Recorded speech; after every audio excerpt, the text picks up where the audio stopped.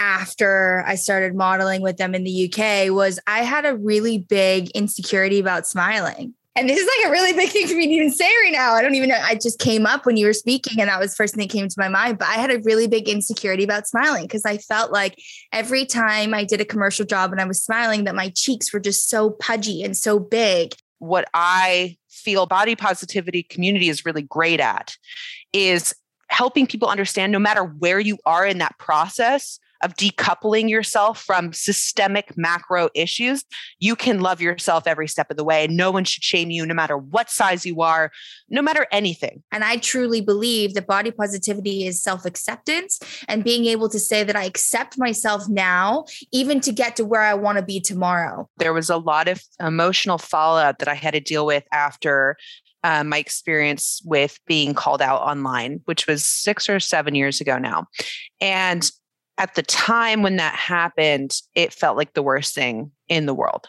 It felt like I was just the biggest piece of shit that ever walked the earth. I actually was like, oh my God, like I'm terrible. I'm a horrible human being. Like, I really think like so many people hate me. I hate myself now. And maybe the world would just be a better place. Like, I'm a fat phobic, like piece of shit. Like, maybe I should just disappear. Welcome back to Redefine You. I have with me a truly groundbreaking woman who is one of those body positive advocates I've always looked up to and adored. Now, she had fought through negative self-talk growing up and can proudly say she became the first curve woman to model lingerie for Victoria's Secret, alongside working with iconic brands such as Christian Siriano and Ralph Lauren. She's an athlete, body positive advocate, host of the Love You Give podcast, which promotes self-help and wellness, an author who is about to finish her first book, and a certified yoga instructor. Ali Tate has done the hard work needed to cross over into self-love and self-acceptance, and she is living proof it works. Well, welcome to the show, Ali Tate. Amazing intro. Love that. And it's so good to be here and great to see you finally. Oh God, it's so good to see you. It's been forever since I've actually seen you in person and so much has happened. But I know. How I like to start all of these episodes is I ask my guest, if you were to check in with yourself right here, right now, what would Ali find emotionally? Okay. Well, so today what's coming up for me, is I'm having a particularly nice day because I'm just feeling really, really grateful for my recent move to Texas. I feel really kind of surrounded by an excellent community. I've got my family here. I've got so many like-minded people who are living around me. And I feel really safe here, which is interesting. So I'm grateful. And then doubled with the fact that I'm like a month away from delivering my first baby. And I'm going through like the portal and the initiation that is. And so I guess I'm feeling like on the cusp of something, if that makes sense. I mean, it's amazing. It's amazing. I wanted to start somewhere else, but let's start here in the sense of the last time I actually saw you was mid-pandemic. You were in a transitional phase in your life, and we went and we had dinner, and you said to me, I think I'm going to move to Texas, and I think I'm brooding. I think I'm ready to have a baby. And then all of a sudden, boom, you moved to Texas. You have this wonderful baby inside you, and life has shifted in all the right aspects. Wow. Okay. I didn't know that that's when the last time I saw you. That is crazy. Was that like a year ago? It was a year ago. Yeah. Wow. Okay. Yeah. So in a year, a lot can happen. I think that when I had seen you in London, I had just had this dream. And for those who don't know me or maybe follow me, and I don't post enough about my more spiritual side, but I'd had this dream, and in this dream I had a baby. And I'm not like a really maternal person. Like, I've never really been like, oh, a baby, I've never really been like that. But in this dream, this baby was like, I knew I had just birthed him. He smelled really good. I could like smell his skin in the dream. And he was sleeping next to me on a pillow. And I woke up, and the light was so beautiful too in the dream. And I woke up and I just knew that was in Austin, Texas. Like, I just knew it without a doubt. And I looked at my husband and I said, Sam, I just got a message. We have to move to Austin. And he was like, really? And I was like, yeah. And he was like, all right, then, like, fine. I called up my family. I said, guys, we're moving to Austin, Texas. Will you come join us there and start a farm? And they were like, 100%, you're moving. Definitely. We're not, you're not going to change your mind. I was like, nope, we are moving. 2 weeks later, they had bought 50 acres and started a farm. My whole family moved here. And that was all from that one dream that I had. And then a year later, look at it, I'm at their farm right now and I'm pregnant and my last trimester with this baby, a boy that I'd had a dream about. It's just all so crazy and full circle. And I guess there's another theme there, which is like, sometimes dreams are messages, right? I definitely think that dreams are messages. I've had some very interesting dreams lately, to say the least. And, with all these different spiritual guides saying that you should go and take a look deeper into those dreams, sometimes it can really be telling you some goodness, and sometimes it can be telling you things that you don't want to face. Mm-hmm.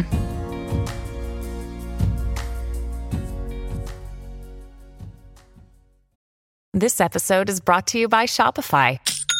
Forget the frustration of picking commerce platforms when you switch your business to Shopify, the global commerce platform that supercharges your selling wherever you sell. With Shopify, you'll harness the same intuitive features, trusted apps, and powerful analytics used by the world's leading brands. Sign up today for your $1 per month trial period at shopify.com/tech, all lowercase. That's shopify.com/tech. Another day is here, and you're ready for it. What to wear? Check. Breakfast, lunch, and dinner? Check. Planning for what's next and how to save for it? That's where Bank of America can help. For your financial to-dos, Bank of America has experts ready to help get you closer to your goals. Get started at one of our local financial centers or 24/7 in our mobile banking app. Find a location near you at bankofamerica.com/talktous. What would you like the power to do? Mobile banking requires downloading the app and is only available for select devices. Message and data rates may apply. Bank of America NA, member FDIC.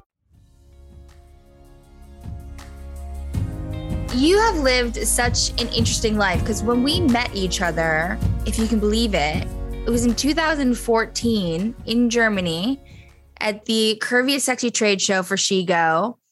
And I look back and think in that time and I go, how crazy is it that we were both two Americans in Germany working for a curve brand?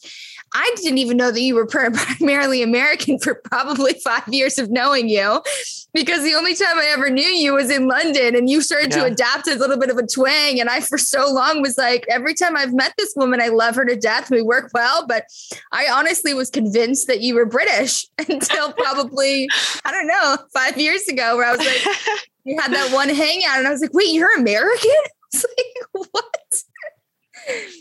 That's amazing. Yeah. I've been told that I adopted a little bit of a twang when I lived there. And I think it's interesting because English people say I sound really American, but like when I'm back here, Americans think I sound a little bit English. And I know that sounds super douchey, for lack of a better word, but it really just happens when you move to another culture, you start to adopt some of their the way they speak.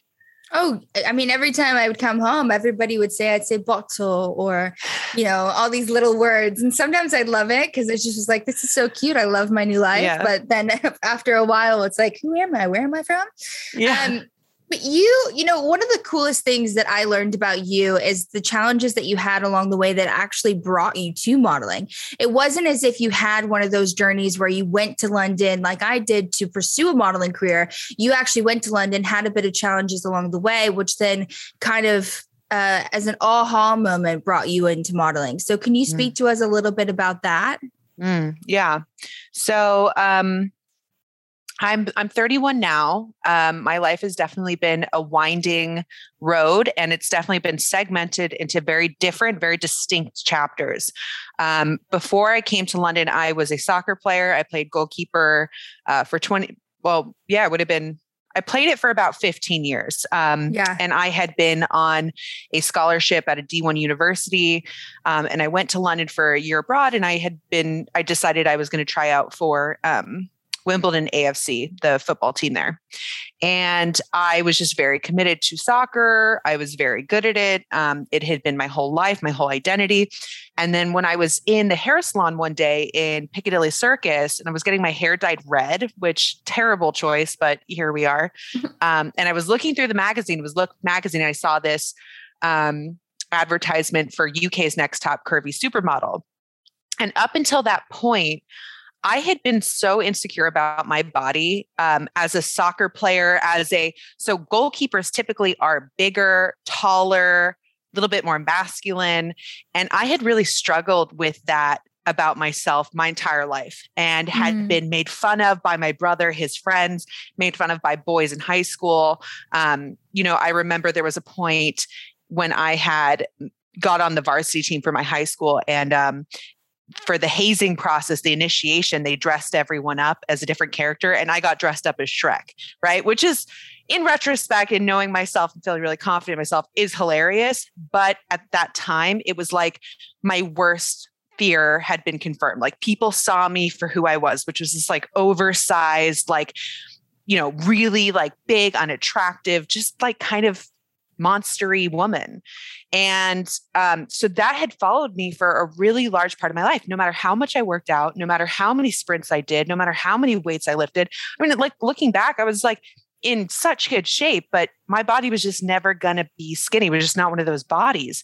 And so when I saw this advert in London for UK's Next Top Curvy Supermodel, part of me was like, I kind of want to try to do this because I want to win money and I'm poor and a student. But I also want to do this because I want to validate to myself that, like, I'm pretty in the most basic way. And I really mean that in the most basic way. I just needed some validation there. And then the other little part of me was like, but wait, if I enter a plus size modeling competition, does that mean that, like, I'm everything I thought I was? Like, there was this conflict in me.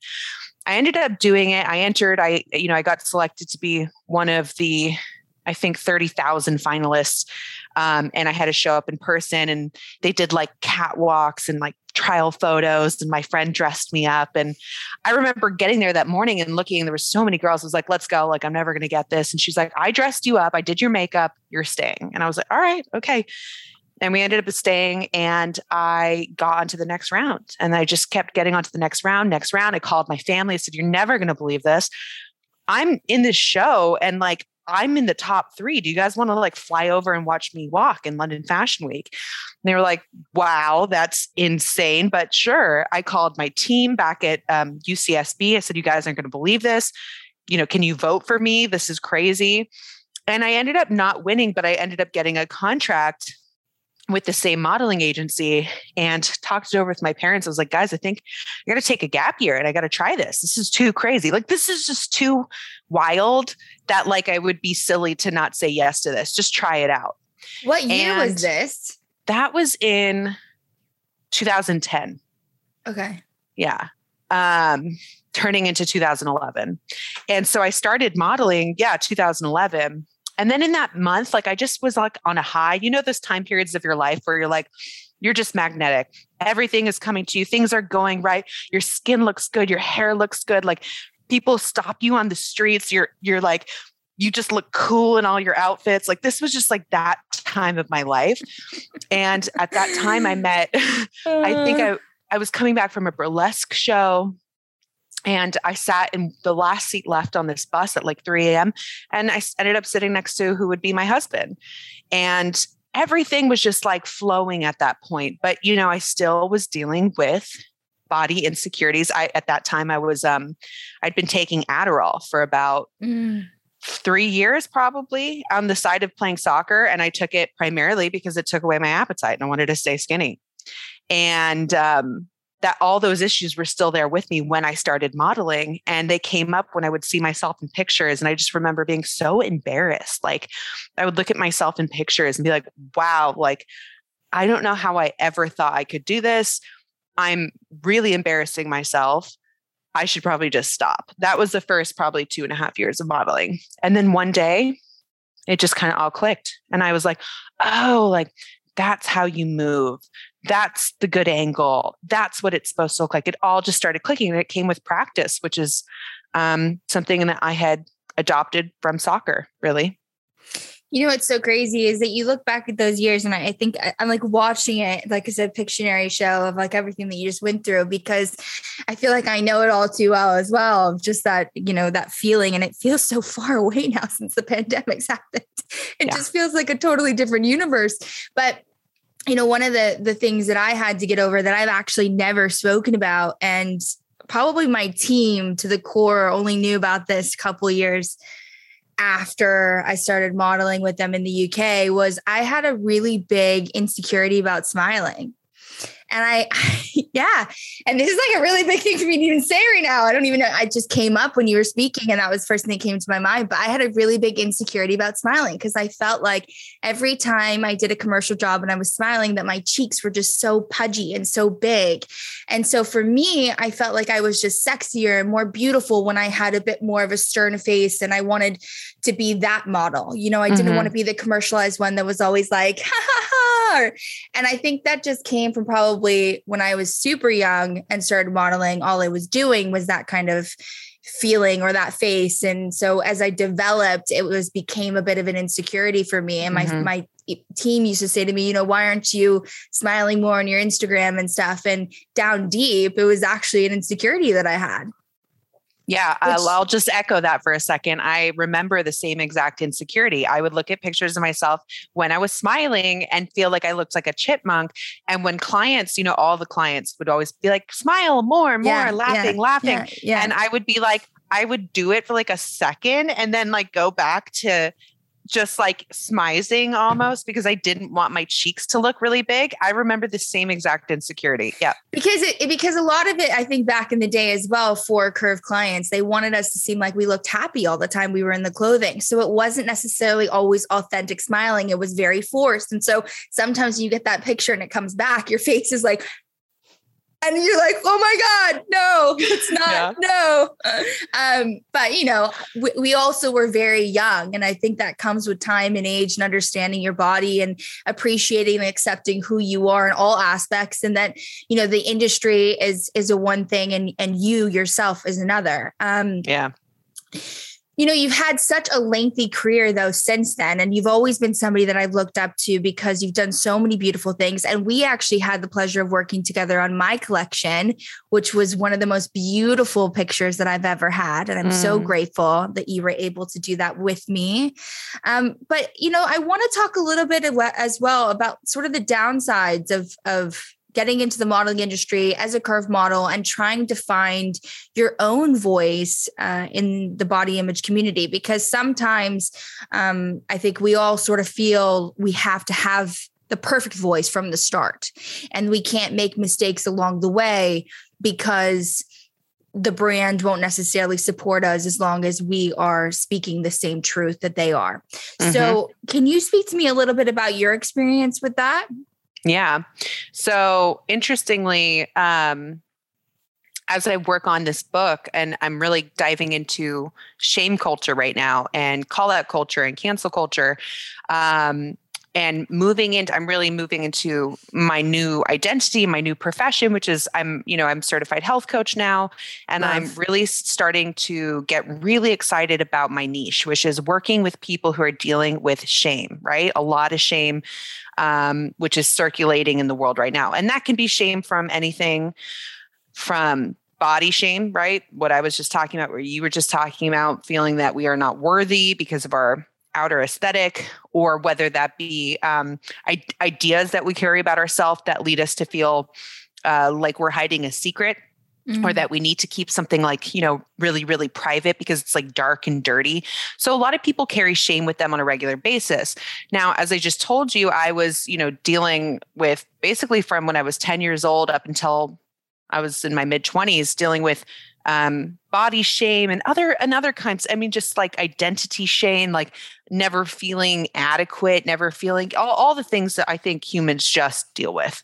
And there came a point in my career where I had said a comment on Facebook, and it was in regards to obesity being bad for the environment. And the way I worded it was terrible. And it was really my first like experience with people actually caring what I said. It was really like, I didn't know at that point. I think I just got in social media and I really didn't like, when you're younger, you just throw away words irresponsibly. And like, I just had no idea that like people were actually listening to what I said. And, at that, that comment went down so horribly, and there was like so much backlash, and clients went on to, cancel me because they were like, she's radioactive. Like we can't use her right now. She's been fat phobic. She's fat shaming. And I lived with that for like 5 years, like serious issues that developed from the PTSD of having an entire community tell you that you are a bad person because of something that you said. And, I had so much time to sit with that and look at, okay, what did I say? How could I said it better? What did I actually mean? Was this coming from a part of myself that like hated my own fatness? Like interrogate really every aspect of that. And, it's been 6 or 7 years and I still deal with flare-ups in this community of people being like, well, that's that fat shamer. That's that fat shamer. And it's like, guys, like I'm not, I've never been, unless it's been my own self-hatred back to myself, which now I've had so much time to sit down and really heal that part of myself, right? Like I can honestly say I do not have any, very few, like sometimes, there's things that come up when you're pregnant, but I have very, very few body issues anymore, body dysmorphia. And also from that process of healing through the PTSD, you heal a lot of parts of yourself and you see where you're carrying shame, where other people are carrying shame. And so what I will say is that from that experience, I really saw that our world that we have cultivated online is in trouble. This experience that happened to me is becoming very, very common for a lot of people. There are a lot of people in the world right now who are feeling censored. They're stopping themselves from saying anything because they don't want to say the wrong thing. Because look what happens if you say the wrong thing. A lot of things can happen, right? We get ostracized by our social community. You can have real world fiscal implications if you get canceled or called out. A lot of people go on to ideas of self-harm or suicide ideation. I can tell from my own experience, that was the only time in my life where I was like, literally like, I would prefer to not be here anymore. And so when I see this happening online to such an extent, I mean, during COVID, it's gotten so much worse, where people are getting slammed for saying the wrong thing or even speaking a truth that's unpopular. That is what has really been my mission in addressing in the last couple of years, because it's become so unbalanced. And what I'm seeing and what many of us are seeing as a result of this culture that we are developing is that no one wants to say anything at all. No one wants to say anything important at all because we're all too scared. So what we end up doing is becoming Kardashian-like, plastic, right? We just hold it all in. We don't say anything of merit, and we put all of our focus onto our aesthetics, our looks, the way that we dress, speaking truths that maybe have been beaten like a horse, right? Like just like that's not the expression, but they've been just used again and again and again, just because it's safe. We know it works. We know it resonates. But the change makers, the people that like go on to make these new caveats in culture, or maybe say things that are controversial, but propel culture on, or society on, or thoughts on, they're getting stopped right now because we're all just too fucking scared to say anything. So that's one of the things I'm seeing. The second is I'm seeing a huge amount of shame being cultivated and proliferating because people don't have a vent for it. There's no vent for it. Like we can't talk about it because then you might become problematic, right? The dreaded, she's problematic, he's problematic, which I have a massive issue with that statement. No one's problematic. You're fucking human. Sorry. You're human. You're going to say things. You're going to make mistakes. You're going to learn things, and you'll probably revise what you learn along the way. That's what being human is. You're not problematic. No one's problematic. But yeah, so I'm seeing a lot of this online. And for me, that was the big takeaway that I'm seeing with being a spokesperson in this day and age, which is, the question you asked me, what happens when your truth or the way that you speak or what you say doesn't match up to the social community that you're speaking for? Well, I would just say, with controversy comes change. It comes movement, it comes opinions, it comes people's minds thinking, and whether they're wanting them to think in the right way that you're trying to project that that movement towards or not, they're still thinking about it. So it's still becoming an object in which it's going to be circled as a normality. You know, I go back into, you know, that time because I'm identifying that time as when you called me after you did Victoria's Secret and said, people have now gone back into things that have happened 6 years ago.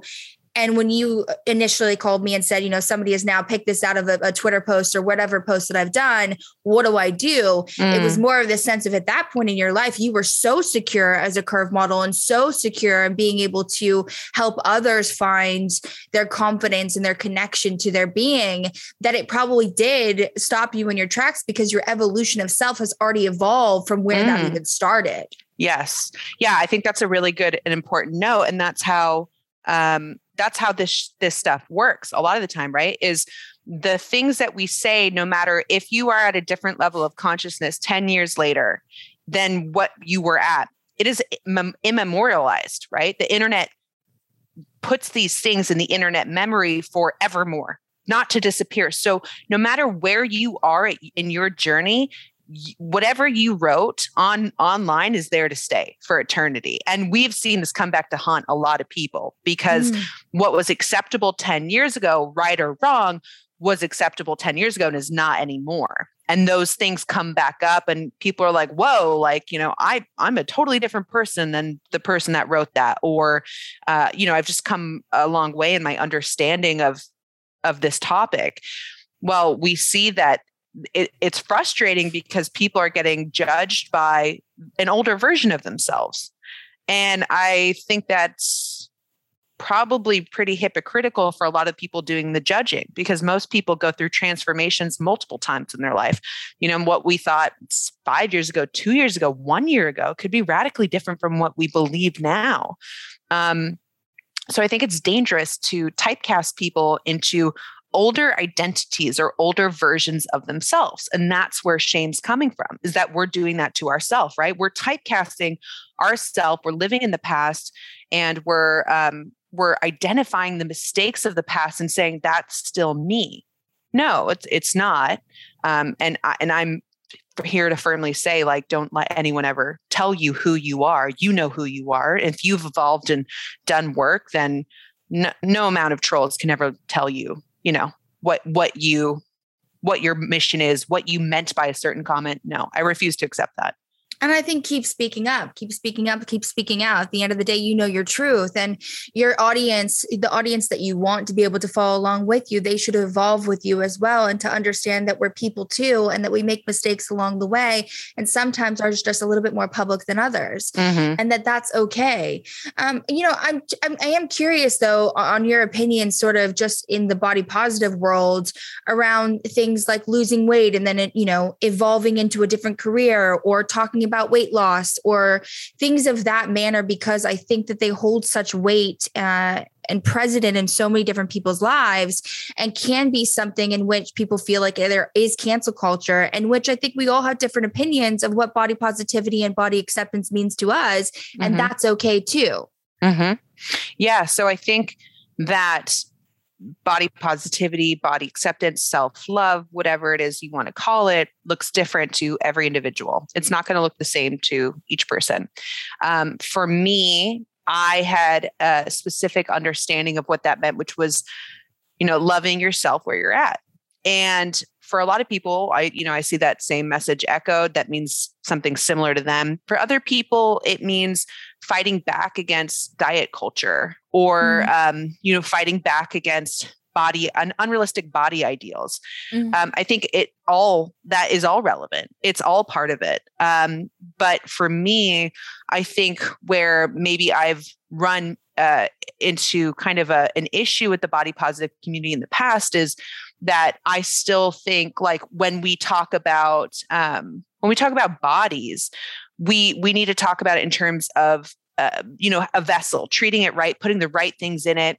And what I take issue with is a lot of times in these communities, and I've been talking about systemic issues, right? Obesity is a systemic issue. It's not an individual's fault. It's the result of multiple corporations, industrial connections, government subsidies. It's really kind of macro, big picture issues that are leading to a lot of the things we're seeing in the world today. And we need to be able to talk about that. The thing is, a lot of people don't want to talk about that because they're scared to run into problems or run into negative feedback from talking about very serious, to me, these are very serious issues. This has a lot to do with environmental issues, corporate conflicts of interest, right? Like actual corporate corruption. We need to talk about what is going on at these macro levels that's leading to issues with our health. And so for me, what I feel body positivity community is really great at is helping people understand no matter where you are in that process of decoupling yourself from systemic macro issues, you can love yourself every step of the way. And no one should shame you no matter what size you are, no matter anything. Your value, your ability to be lovable isn't hanging on a number on a scale. It's not dependent on what you look like. It's dependent on nothing. You are a human being. You are entitled to love and respect at every stage of your journey. However, let's also talk about serious issues without fear of repercussion, because if we're scared to talk about stuff, nothing ever is going to change. And we need change. Like so clear. Look around the world right now. It's a hot dumpster fire. Like things are like absolutely like on fire right now. We see governments becoming more authoritarian. We see people dying in record numbers. We see hunger, famine. There's so many issues going on in the world, and we need to be able to sit down like mature adults and talk about all these issues and come up with really effective ways to deal with it. And we need to be able to do that in an environment of open conversation, honesty, and courage in the topics that we're facing, right? So do you think that you can be somebody that's in the body positive world and still wants to lose weight or promote or talk about your own fitness journey? Absolutely. 100%. And I say that because I think that's still something that necessarily gets fought against a lot. So if somebody necessarily says that my journey is that I want to get in a fitness health, I want to get in a health kick. We've all been stuck inside for 2 years and I see my body changing just because of my surroundings, and I'm finding things that I know work for me and I want to share that with my audience. But that doesn't mean necessarily that I'm not body positive, or I'm saying that should be your journey too, because I am still in the same place that acceptance of all body types is where I stand with body positivity. I accept everyone for who they are and what they want and what their purpose is. Mm-hmm. But in order to be able to be body positive and not just towards yourself, but towards another, I think it's allowing people to accept people's journeys for what they are and to encourage them to find healthy alternatives to get to those places if they do want to go down that route. Absolutely. Yeah. I think to echo what you just said, I have seen, plus size influencers or body positive influencers that I follow who have talked about a weight loss journey and then be scolded or reprimanded or unfollowed for that. I take massive umbrage with that. Body positivity looks different. As I said, I'll say it again, looks different for every person. Someone who might have put on a lot of weight, just to give an example here, over the last 2 years, in and out of lockdown, right? We're not walking, we're not even moving nearly half as much as we did 2 years ago. So there's a lot of things going on.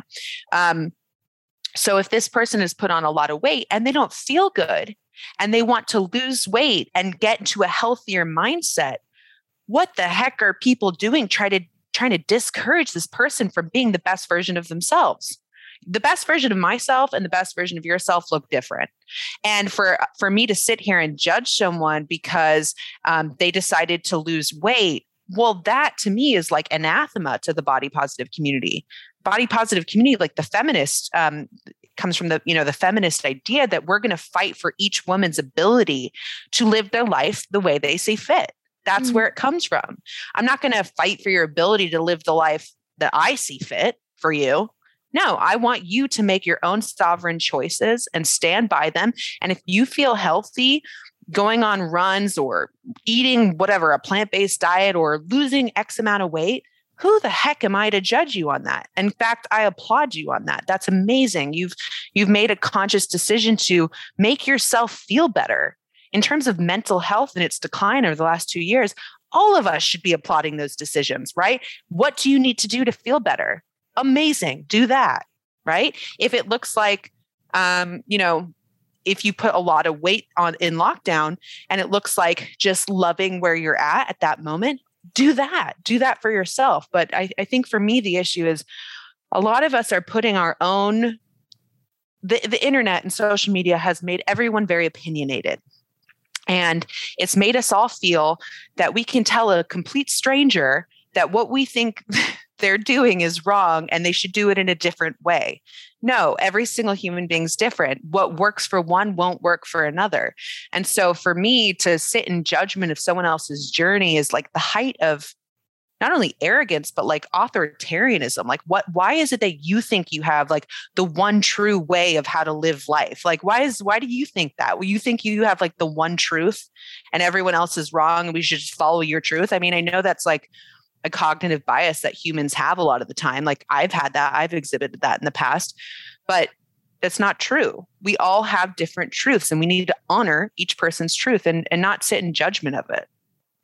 No, I completely agree. And I also think that it's one of those things when it comes into other people's fitness or health journeys, they have every right to be able to do what works for them, and what works for you is going to be completely different. So, I mean, I completely embody the exact mentality that you are talking forth of. I think it's a hard one to speak on because I still think that there are people out there that think if you are going towards a different fitness journey, or if you look differently, coming out of lockdown or so forth, then maybe you aren't the person that you used to be when you spoke about body positivity in the beginning. And I truly believe that body positivity is self-acceptance and being able to say that I accept myself now, even to get to where I want to be tomorrow. So if I am going on that fitness journey, or if that girl is going on that fitness journey and me being that supporter, I'm going to say, don't hate yourself going to what you want to be. Love yourself 10 times more today to get to where you want to be, because that's the most important journey that you should be on. And that's what I project. And I think you project, and a lot of us do as well. But sometimes can get a little bit confusing with, the outside opinions of just body positivity not being a universal language when it comes to size. I think a lot of people still are in this mindset that if you're body positive or you're in the community, you're only size 12 and above. And it's not that way. Body positivity is all sizes, all people. It can speak to every single person and their specific journey. Absolutely.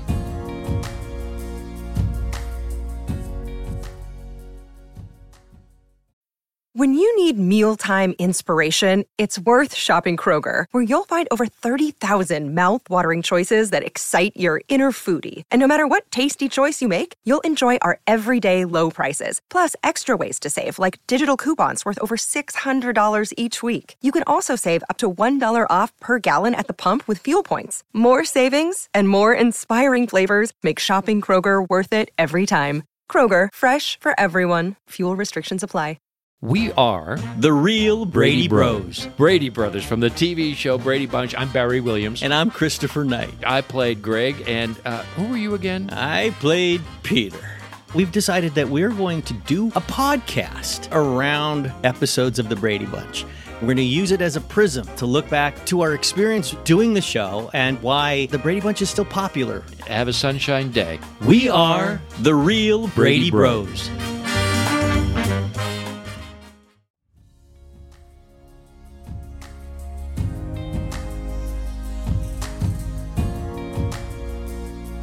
You talk obviously a lot about mental health and being an advocate for it.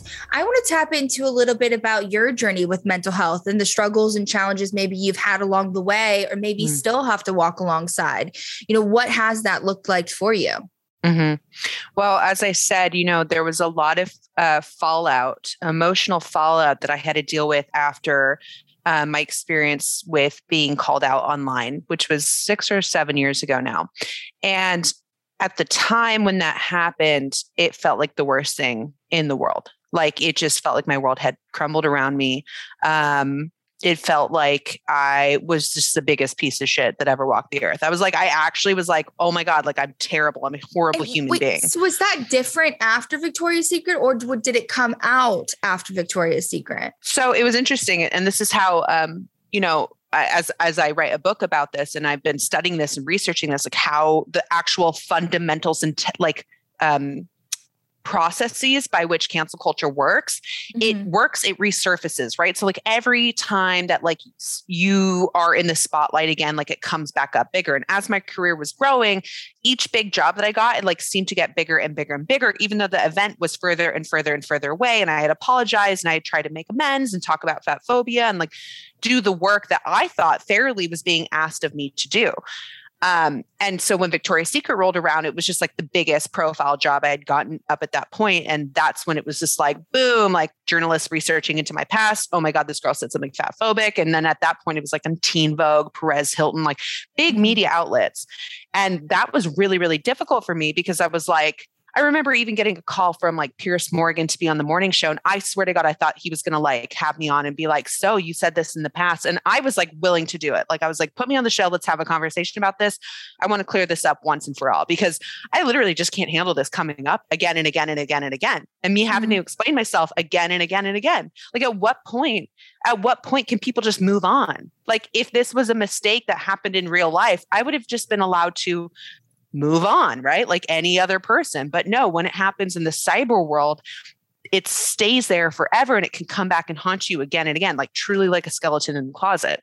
So for me, every big job, I was so fearful and dreading. Like I was like, oh my God, like I remember I did a collection with Reformation and I was like, oh, is this going to come up? Is this going to come up? Have people forgiven me yet?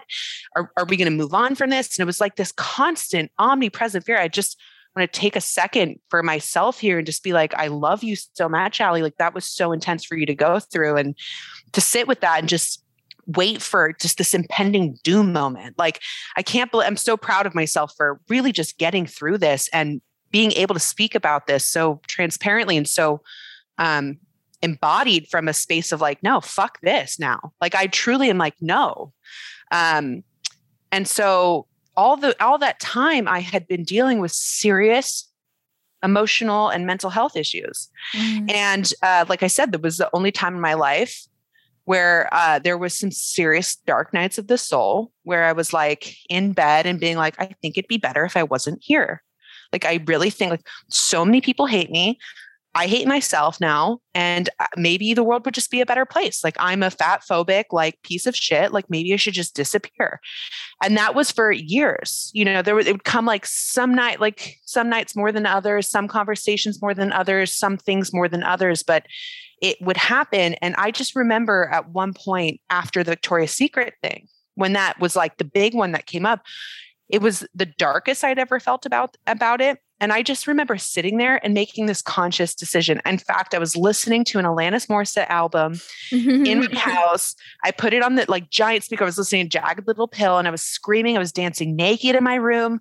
And I just made this conscious decision. And I thought, what am I doing? Like, why do I give a fuck what anyone else who doesn't know me, hasn't met me, thinks about me? I care what my community thinks about me. I care about what my family thinks about me. What do my friends think about me, right? How is my character? Is my character good? Only these people will know that. Why do I care what an anonymous group of strangers who will never know me actually think about me? Like, what am I doing to myself here? This is like some sick mind game I'm playing on myself. And I decided I would not partake in that anymore. And no matter what it was, I was going to stand up for myself. If someone came after me online and was like, oh, here's Allie Tate Cutler, the fat phobic person, I was like not going to take it because they had no right to sit in judgment of me when they had not seen or not known the accountability process I had gone through myself. And from that moment on, when I had made that conscious decision, I just turned a corner. And I think that's when I started to really like let go of modeling and think, you know what, this doesn't feel super healthy to me anymore. This environment, it doesn't feel safe. I feel self-censored here, and that's not what I want to feel. And maybe this isn't my world. Maybe this isn't my dharma. This isn't my journey. And from that point, when I guess I decided to move out to Texas shortly after. I started doing my health coaching certification, diving into breath work and all these other healing modalities. And now I'm coming to you from a place of, I feel absolutely empowered in myself. I know myself.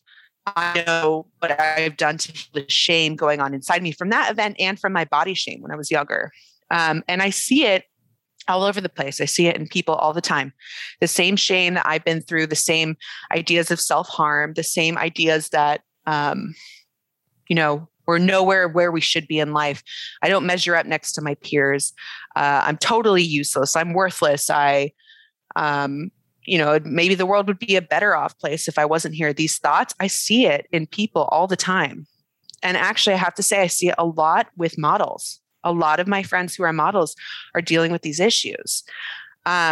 And I'm not going to stand by and just watch it happen anymore. And I know there's things we can do to fix it. And it will have such an amazing knock-on effect with the whole world, right? We need to start doing the work to heal from intergenerational trauma, to heal from, PTSD from events that happen in our own life, and to really release it, because the world we're headed to is not looking too pretty to me right now. And I know we can change that. We can change that destiny. We can.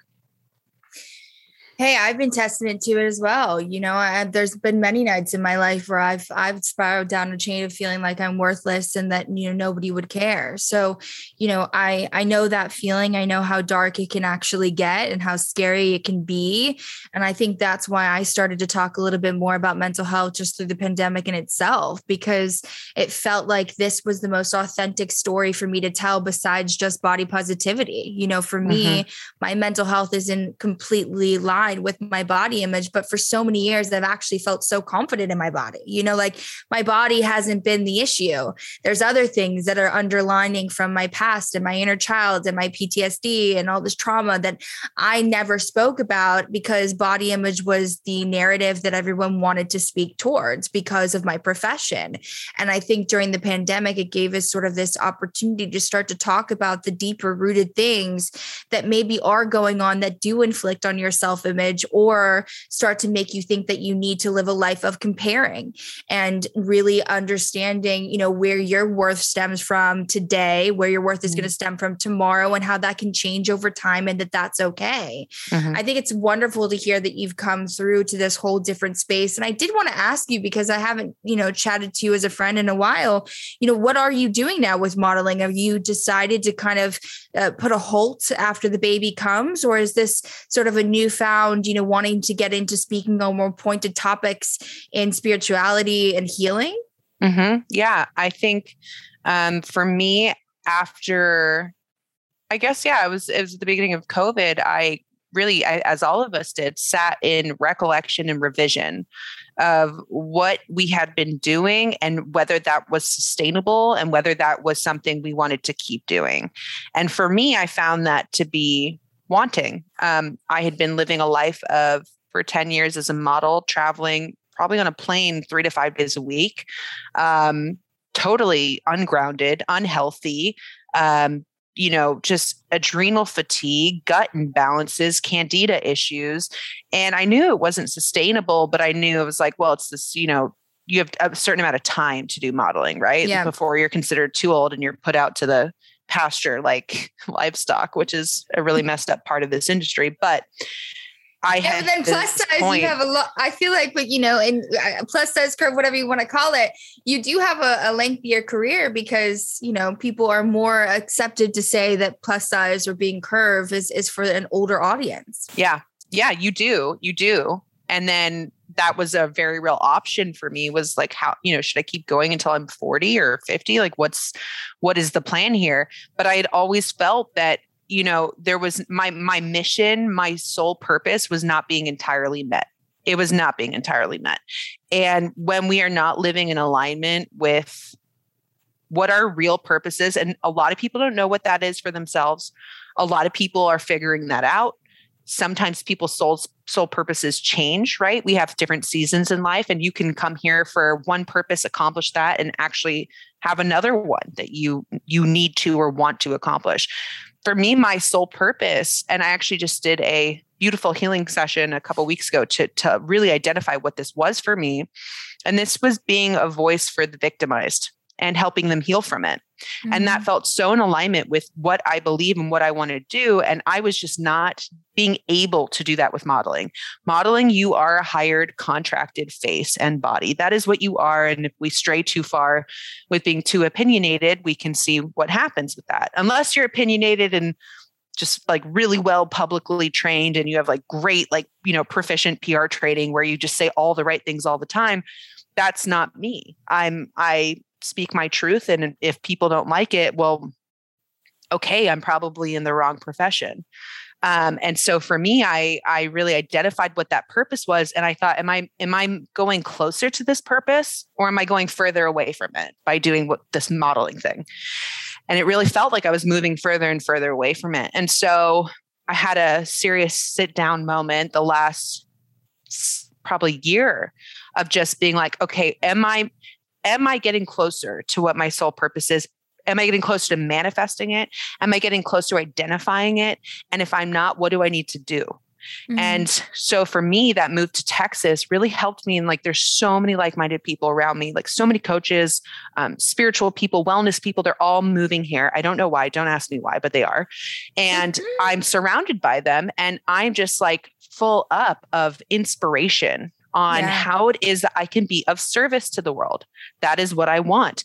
I want a mission-driven and purpose-led career. And that was not happening with modeling. And so now, I'm pregnant, not really getting modeling jobs anyway.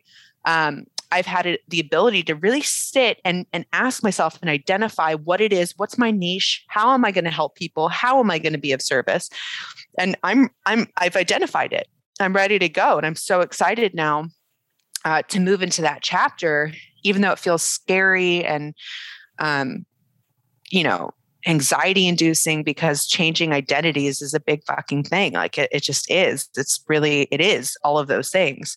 But I'm also so excited because I get to reinvent myself. Like plot twist, this is awesome. Like I'm so stoked, but I'm also really, really excited to learn more modalities, healing modalities that I can employ to help people release their own shame. So that's the direction that I'm moving. Will I ever model again? Sure. Why not? If someone called me and was like, hey, we've got this really big campaign, I'm like, yeah, fun. Why not? Like, sure. But it's not my be all end all and it's not my mission. And I don't really think it ever was.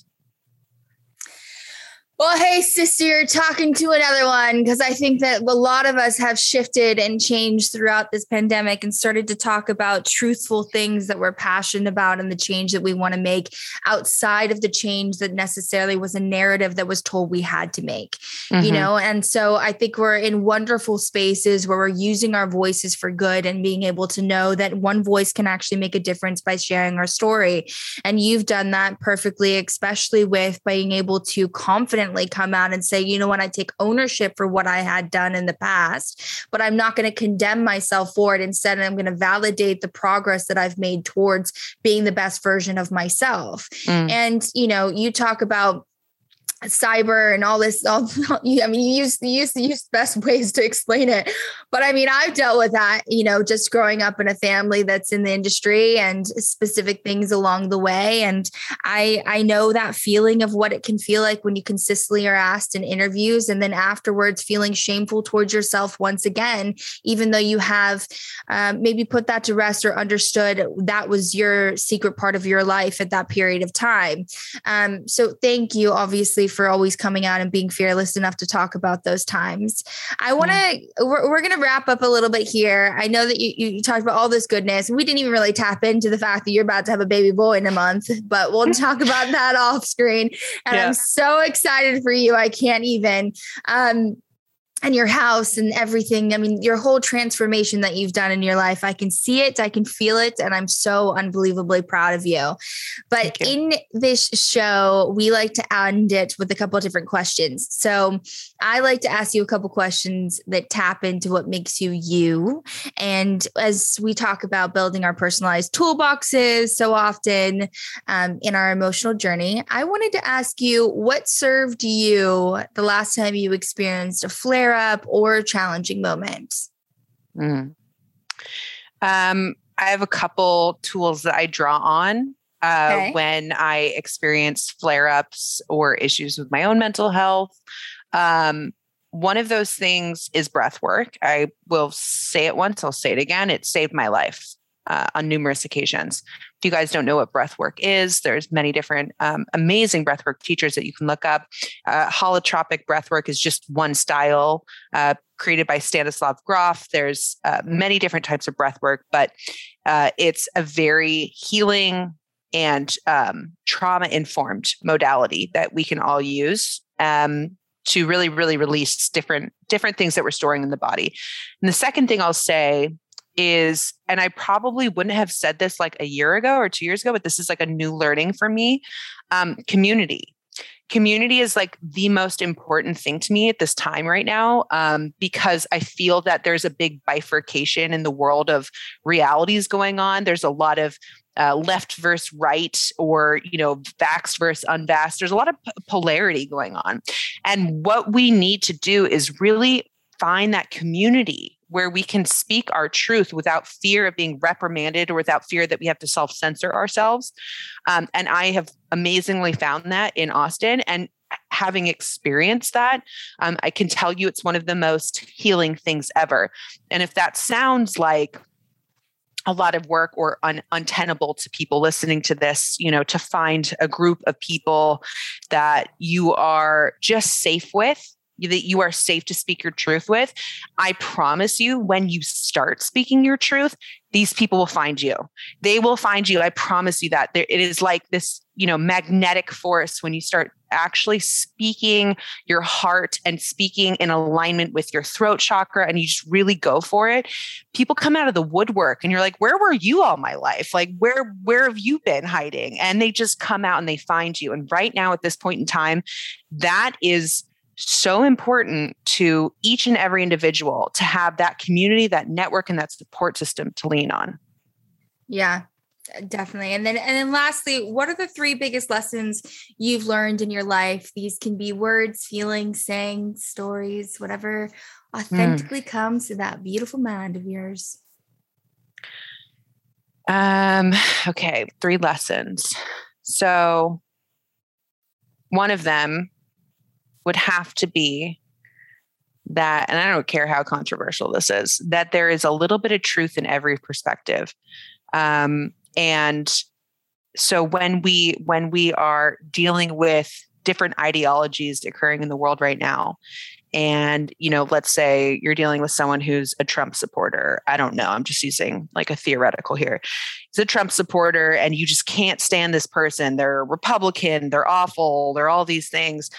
If we can sit there and see the humanity in that person and see the truth from their eyes, not from our eyes, from their eyes, what they have gone through, what they have experienced to get to the point and believe what they believe. If you can get to that point, I promise we will start to see the divisions in the world heal. So see the truth in all perspectives. That's one. And that's a big one coming up the last 2 years. A second one I would say is this too shall pass, which is if you are going through a really hard time, or if you feel like there's no light at the end of the tunnel, there is. There really is. And there always is. That's the constant truth of the universe, right? The dynamic principles and laws of the universe is that this too shall pass. No bit of water that you step in will ever be the same. And the frickin' space is infinite. It's expanding. Think about that for a second. Like literally infinite space is getting bigger. Okay. Nothing stays the same. Like there is always going to be a bright horizon ahead. So this too shall pass. And then third and lastly, let me just sit into this. I think you're such a vibe. Sorry. I'm trying to tap into that. There's something that wants to come in. I just want to watch forever. Yes. Let it come, sister. Third and lastly is that if we can find our truth, find our mission, and every single one of us have one, maybe many, if we can make that the highest priority, then we're going to see the world become so magical. And I mean that literally, like magic, like Harry Potter, Lord of the Rings, frickin' just fairy magic. If we can find that for ourselves, we're going to see the world change in amazing ways. So get clear on what it is you are here for. What did you come to Earth? Why did you reincarnate here? Why did you show up in this body? Why did you choose to be born with the family that you're born with at this time? Why? What is your mission? Get clear on that. And if you're not doing it, get started. I'm just gonna say fucking hell. I love you. Thank you.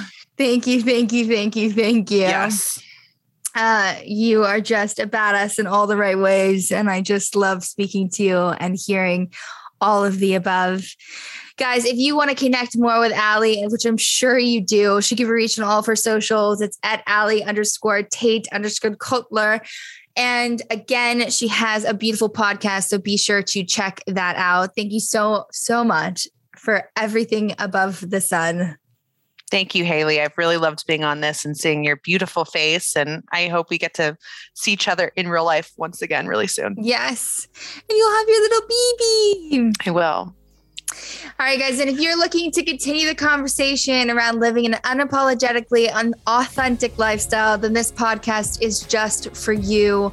Our goal is to build a community in which you feel empowered to celebrate you by hearing inspiring stories of ownership to self. To always remember to lead with the 3 M's. That's mindfulness, movement, and mental engagement. You've got this, and we're here to support you along the way. So be sure to subscribe and download so you don't miss an episode. It's okay to not be okay in your journey to become grounded in the power of you. Now, some of the topics we discussed today may have been triggering. So if you're in need to speak to a crisis counselor, please text home to 741-741 or head over to projecthealthyminds.com/Haley for curated resources ready to hear from you. This has been a Stage 29 podcast production. The podcast is executive produced by Haley Hasselhoff, Patty Ciano, LaFern Cusack, and Stephanie Kaysen. Our audio editors are Jackson Ruff and Jonathan DeMatti. Callie Keltz is the social media producer, and a special thanks to the rest of our podcast crew, Rawani Horenegay, William Cusack, Lisa Clark, Katie Brown, and Morgan Kaler. This podcast has been produced by Stage 29 Productions for entertainment purposes only. The contents of this podcast does not constitute medical or professional advice, do not reflect the opinions of this company, any of its parent companies, affiliates, subsidiaries, promotional sponsors, or advertising agencies. The views expressed by the host and the guests are their own, and their appearance on the program does not imply an endorsement of them or an entity they represent. For more information, please go to stage29.tv.